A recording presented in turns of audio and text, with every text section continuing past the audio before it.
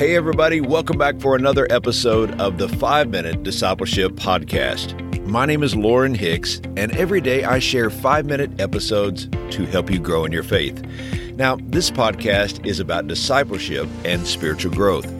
It's my prayer that these short episodes inspire you and encourage you to be a fully devoted follower of Jesus Christ. Let me invite you to subscribe on your favorite podcast app so that you can join us each day. Today on the podcast, we are talking about overcoming the fear of man.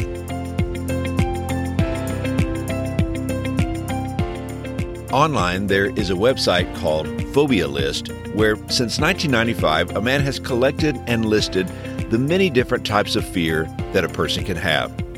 At present, he has identified 530 types of fear. You and I are well aware of some of the most common types of fear, which include the fear of heights, the fear of dying, the fear of enclosed spaces, the fear of flying, and the fear of snakes. But there is a very common type of fear identified in the Bible that is not talked about much today. It is the fear of man. It's a fear of people, and it can include intimidation, peer pressure, social anxiety, isolation, and insecurity. The fear of man can lead us to making choices that aren't right for us or avoiding making decisions at all.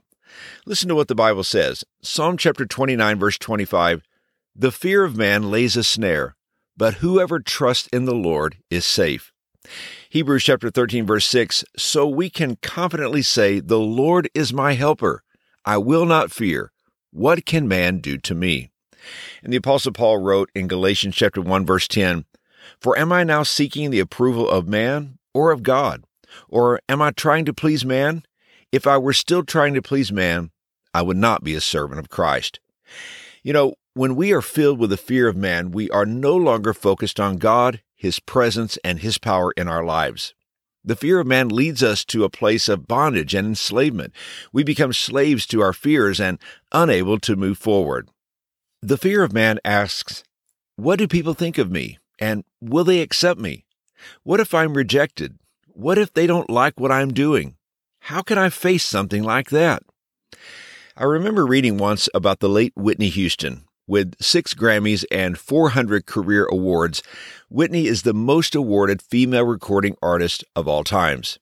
Arguably, she was the greatest female artist of all time. Yet, with all of her success, Whitney battled insecurity. Those who were near her have written about her fear. Whitney would ask, what if they don't like me? What if they don't like my song? What if I don't sound good enough? And what if they don't like my appearance? Sometimes she would have to go off stage to regain her composure and then come out again. But it's not just celebrities that have struggled with the fear of man. I think at some point in our lives, most of us have faced this fear. It's an inward battle and not one that we usually confess to others. But hear this word today. It is not God's will for you to be insecure and afraid of the opinions of others. You are deeply loved and accepted by God. Let this truth fill your soul. You are valuable to God, so much so that Jesus went to the cross so that you could have a relationship with Him. Let's be like David, who would say in Psalm chapter 27, verse 1, "The Lord is my light and my salvation. Whom shall I fear? The Lord is the stronghold of my life. Of whom shall I be afraid?" The will of God for your life is peace and rest. God's will is for you to live with confidence in your Heavenly Father's love. When we fear others, we live for their approval. As believers, we are to live for the approval of God. The fear of man will keep you from living in victory. It will keep you from fulfilling God's plan and purpose for your life. The fear of man will keep you locked in a prison of anxiety and stress. But there is freedom in living for God's approval and releasing our fear of man. The only remedy for this tyranny is a deep, abiding, and growing trust in God.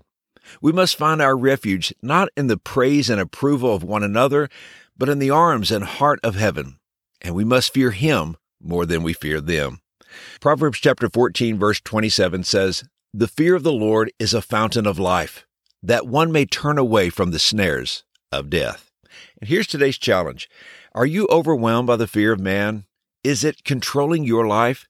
Confess this fear to God. Give it to Him. Realize that as a child of God, you are accepted by the one whose opinion truly matters. Bravely walk out of your prison of fear. Hey, thanks again for joining me for today's episode. If you're enjoying this podcast, let me invite you to help us spread the word by sharing today's episode on your social media channels or by texting a friend and inviting them to listen.